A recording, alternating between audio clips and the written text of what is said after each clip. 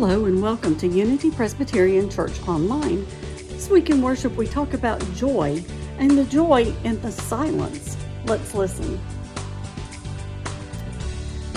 So I'm wondering, who is sending out Christmas cards this year? I know that can be a fun tradition, but it also comes with some pressure, doesn't it? Some pressure to pick just the right photo, and those right photos are hard to get. Now, if that's where you're at and you're thinking, I don't know if we're going to get it out before Christmas or New Year's or Valentine's, it's okay. It's okay. I want to give you some Christmas cards that did not go as planned, so you also feel like you're in the bunch of those. So the first one I want to describe for you before you see it. I think the parents were wanting to do a double, Christmas card and birth announcement. But what they didn't expect was the reaction of the soon-to-be older sibling. So let's go ahead and show that Christmas card. How do you think he feels? It says Santa isn't the only one coming to town. Baby sister due April 2020, and that's the look. And I think that's a very authentic look for him to be saying, I don't know. I was not asked. I didn't give permission. I don't know how I feel about this.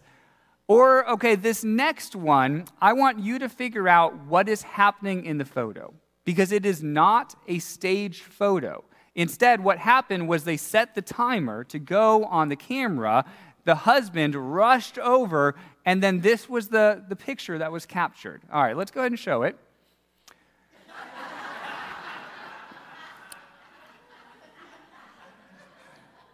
So what's happening in this photo? You've got the mom lying down, and both the daughter and the dog look kind of concerned with her. You've got the dad who seems kind of ashamed about something. Here's the caption, and the caption was written by the mom. She says, "The timer caught the second after my husband rushed over, sat, and crushed my foot." You can see it, can't you? You can see it. And this last one, there's going to be three people, three siblings, I think, and I don't know what the middle child did to the dogs, but see if you can come up with your own theory. Let's go ahead and show that one. Oh my.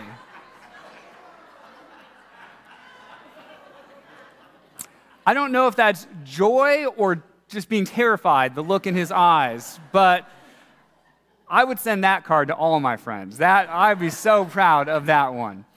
So have no fear if your Christmas season isn't quite turning out as you planned it, because let's face it, none of them do. None of our seasons come out quite like we hope they will. We have our ideas as Thanksgiving rolls around and we say, okay, this is what Christmas is going to look like. But then the reality of it doesn't always fit, and that's okay. Because we're going to study a story from Scripture today about the first Christmas, and we're going to find that not everything went as planned on that first Christmas either. So today I'd like to introduce you to two characters named Zechariah and Elizabeth. And they are normal people living in a small town outside of Jerusalem. And their names probably would have been lost to history, except for the fact that Luke, the author of our gospel this morning, decides to begin his gospel with them. Now that's unusual. Mark and John, for instance, begin the gospel talking about Jesus. Right at the beginning, they say, we're talking about Jesus and who he is and what he means to the world, but Luke doesn't do that.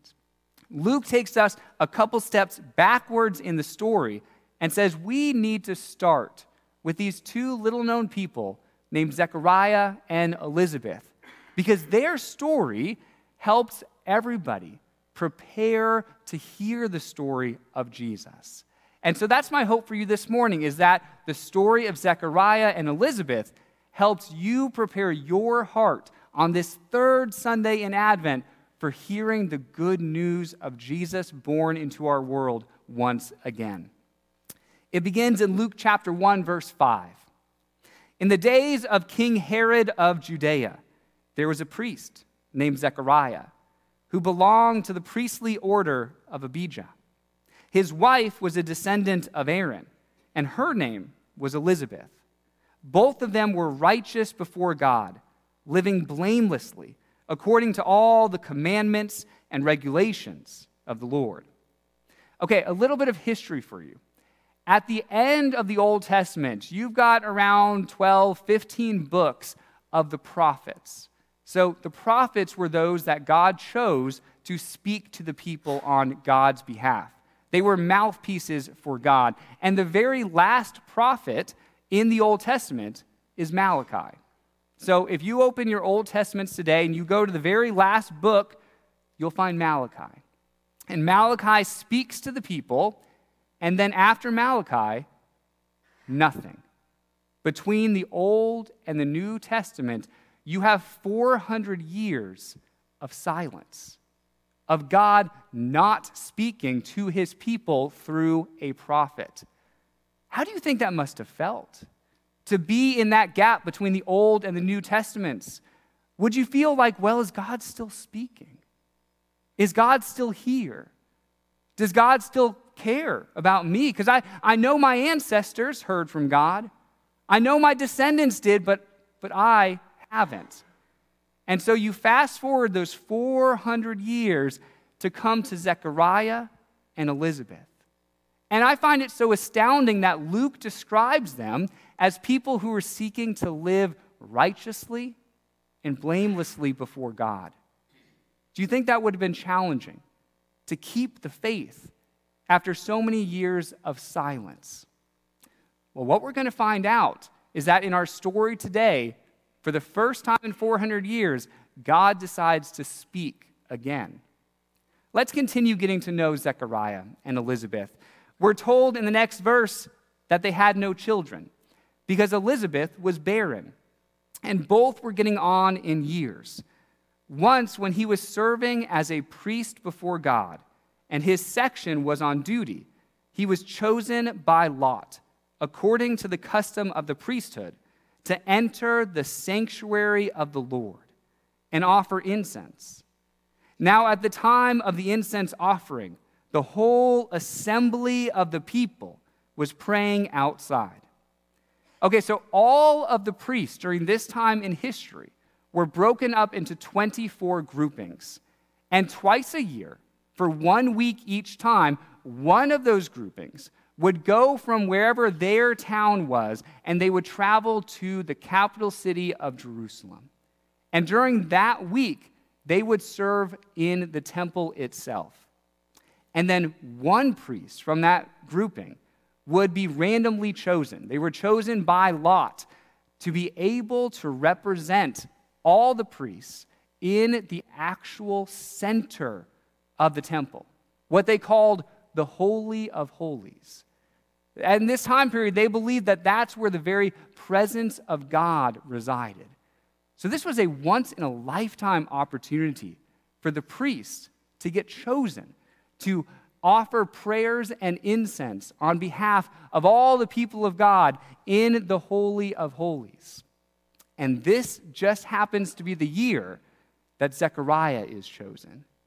Zechariah gets to go into the center of the temple. Zechariah gets to offer prayers and incense on behalf of the people of God.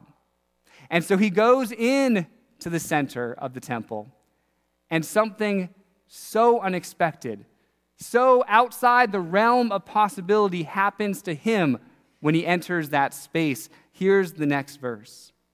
It says, "Then there appeared to him an angel of the Lord, standing at the right side of the altar of incense."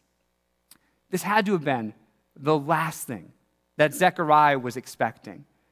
This would be like you coming to church this morning, and you were thinking, this is going to be a normal Sunday, just like any Sunday. And you come in the sanctuary, you sit down in the pew, and then to your right is an angel. That is how unexpected that would have been. And so Zechariah enters. He's preparing to light the incense, but standing right by the incense table is this angel. How will Zechariah respond? Well, I think he responds like any of us would respond if we were in his shoes. We're told when Zechariah saw him, he was terrified, and fear overwhelmed him. Yes, seeing an angel overwhelms him with fear. And of course it does. Okay, be honest. When you think of an angel, you think of something like this, don't you? You need to discard this from your mind. I can guarantee you this is not how angels look. So get rid of that, and instead picture when Zechariah enters the temple, what he's seeing in front of him is a divine figure. But he knows this figure is not human, and it's something that his mind simply cannot comprehend. And so the fear center in his brain kicks into overdrive, and we're told he's overwhelmed. He's overwhelmed with fear at seeing this divine figure in his presence. And that's all before the angel even opened its mouth. Now, did you know that the literal meaning of the word angel in Greek is messenger? That's angelos, and angelos means messenger. So when you see angel in the Bible, what it means is messenger. And there's a reason for that. It's because every time you see an angel in Scripture, they have a job to do. They are delivering a divine message from God every single time. And so what we need to pay attention to is not so much the presence of the angel, but the message that the angel brings to that person. Because that's a message that God specifically is sending the angel, the messenger, to bring to that person. And so what we need to really kind of lean in and pay attention to are the angel's words. Because the angel's words deliver a message to Zechariah that is of utmost importance, both for him and for us.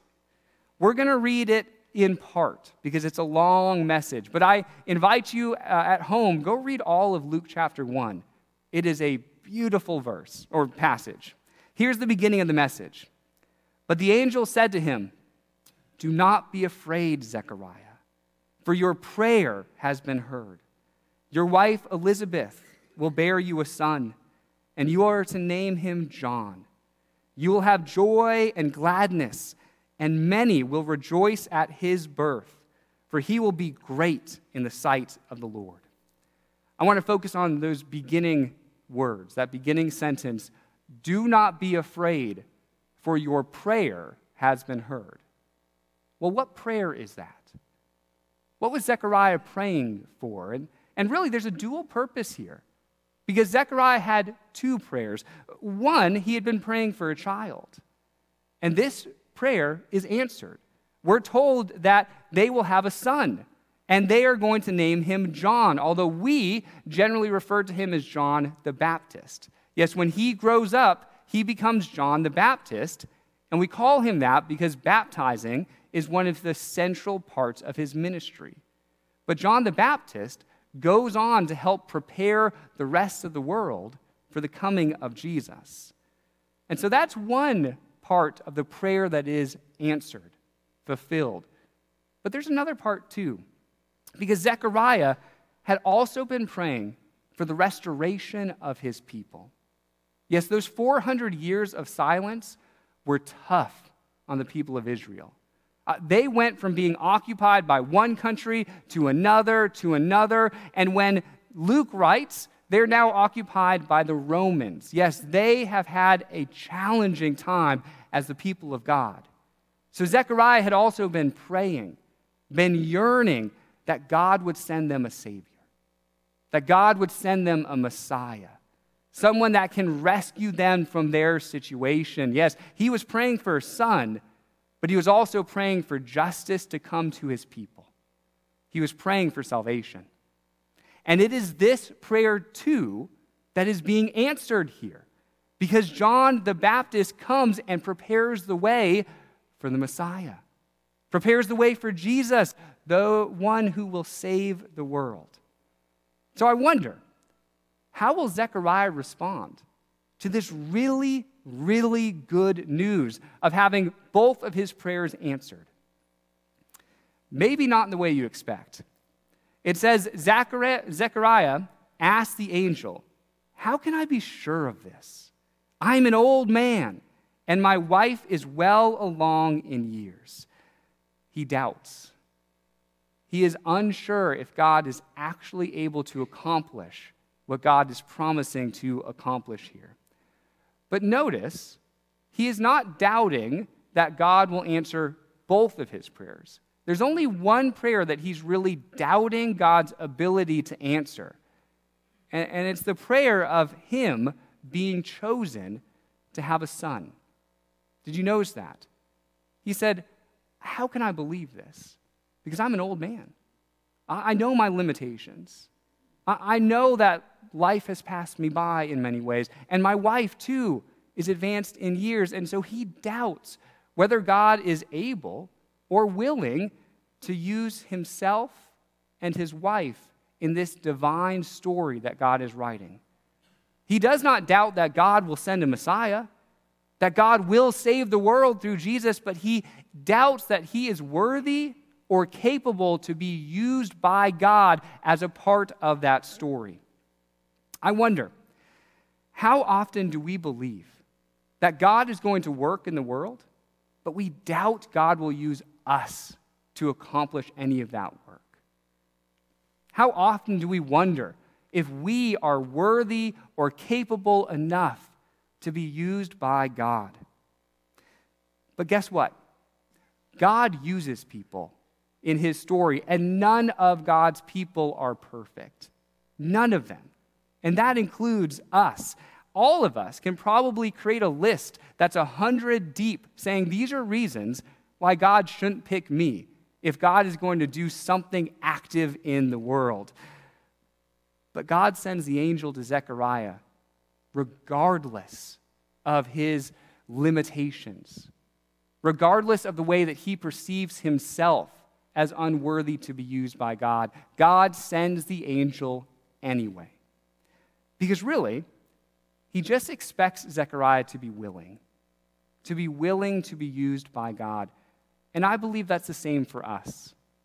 God doesn't expect us to be perfect, but God does expect us to be willing to be used for God's purposes.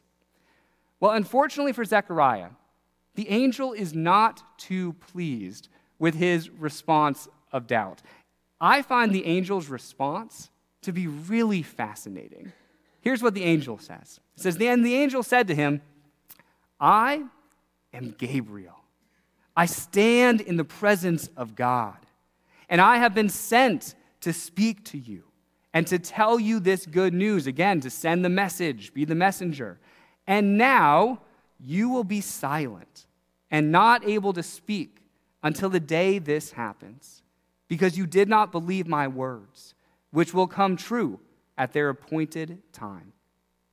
So 400 years of silence was broken by Gabriel speaking God's message to Zechariah, but now it appears that that silence is going to extend a little bit longer, maybe another 9 months or so. Zechariah will not be able to speak until his son John is born. Now, do you see a theme emerging in the text this morning? I think it's the theme of silence. What we're told in these stories is that silence does not mean that God is not working. Now, you may have a time in your life where you are praying and you don't feel like God is hearing you. You don't feel like God is listening. God is not acting on your behalf. But what this story is encouraging us to understand is during those times of silence, we must never assume that God is not listening. God is very much present even in the silence. Maybe you're in one of those times right now where you've been praying to God and you have felt that God has heard your prayers for many, many years, but all of a sudden you're in a patch. You're in a stage of your life. And you're saying, "God, where are you? God, I don't feel you. I don't know your presence as well as I used to." But if that's true for you, I encourage you to put yourself in this story where God is always present And God is always listening, even in those times of silence. And sometimes that silence is forced upon a person. As it is in Zechariah's story, he is going to be given 9 months to contemplate the events that happened in his life, to think about Gabriel's message. But you know what? I bet those 9 months were good for him. Challenging, to be sure, but good too, because you do not need to be able to speak verbally to be able to speak to God. And so those months gave him a unique opportunity to talk with God, to connect with God in a really unique and different way. Now, if you continue to read chapter 1 of Luke, what you'll find out is that the months of silence and prayer must have paid off, because Zechariah's heart is changed by the time his son John is born. So we're going to conclude by fast-forwarding to 9 months later when John is finally born. And when they give him the name John, Zechariah's mouth is suddenly open. He is free to speak again. What do you think the first words out of his mouth will be? If you couldn't speak for 9 months, what would be the first thing you would say? What would you have been holding in that you finally can express? Well, after 9 long months of talking with God, of communing with God, the first thing Zechariah wants to say is something to prepare us for the coming of Jesus in the world. So, I would like us this Advent season, as we hear these words, to use them in the same way. I want these words about the coming of Jesus to help prepare your heart this Advent season. And as we read Zechariah's words, let them be like we're hearing them from his very lips.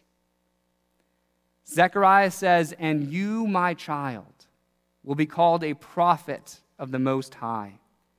For you will go on before the Lord to prepare the way for him, to give his people the knowledge of salvation through the forgiveness of their sins, because of the tender mercy of our God, by which the rising sun will come to us from heaven, to shine on those living in darkness and in the shadow of death, and to guide our feet into the path of peace." What did you hear about the purpose of Jesus coming? In other words, what did you hear about the true meaning of Christmas? I heard that it is Jesus who will give us the knowledge of salvation. I heard that it is Jesus who will give us the forgiveness of sin. I heard that for those living in a land of darkness, Jesus will bring light, and that light will be used to guide our feet on a path of peace. That's what I heard. And that's what I needed to hear this Christmas, because this season will not be perfect. Your Christmas cards may not turn out. A family member might get sick at the most inopportune time. You may feel more stressed than blessed. And if any of this resonates with you, I encourage you to pursue a time of silence this Christmas season and use that time to talk with God, because God is listening, and contemplate the true meaning of Jesus' birth, which is salvation, which is forgiveness, and which is placing us on the path of peace. Amen. If you would like more information about Unity Presbyterian Church, please visit our website at www.unitypres.org or visit us on Facebook. This is the Unity Presbyterian Church podcast. Have a great week.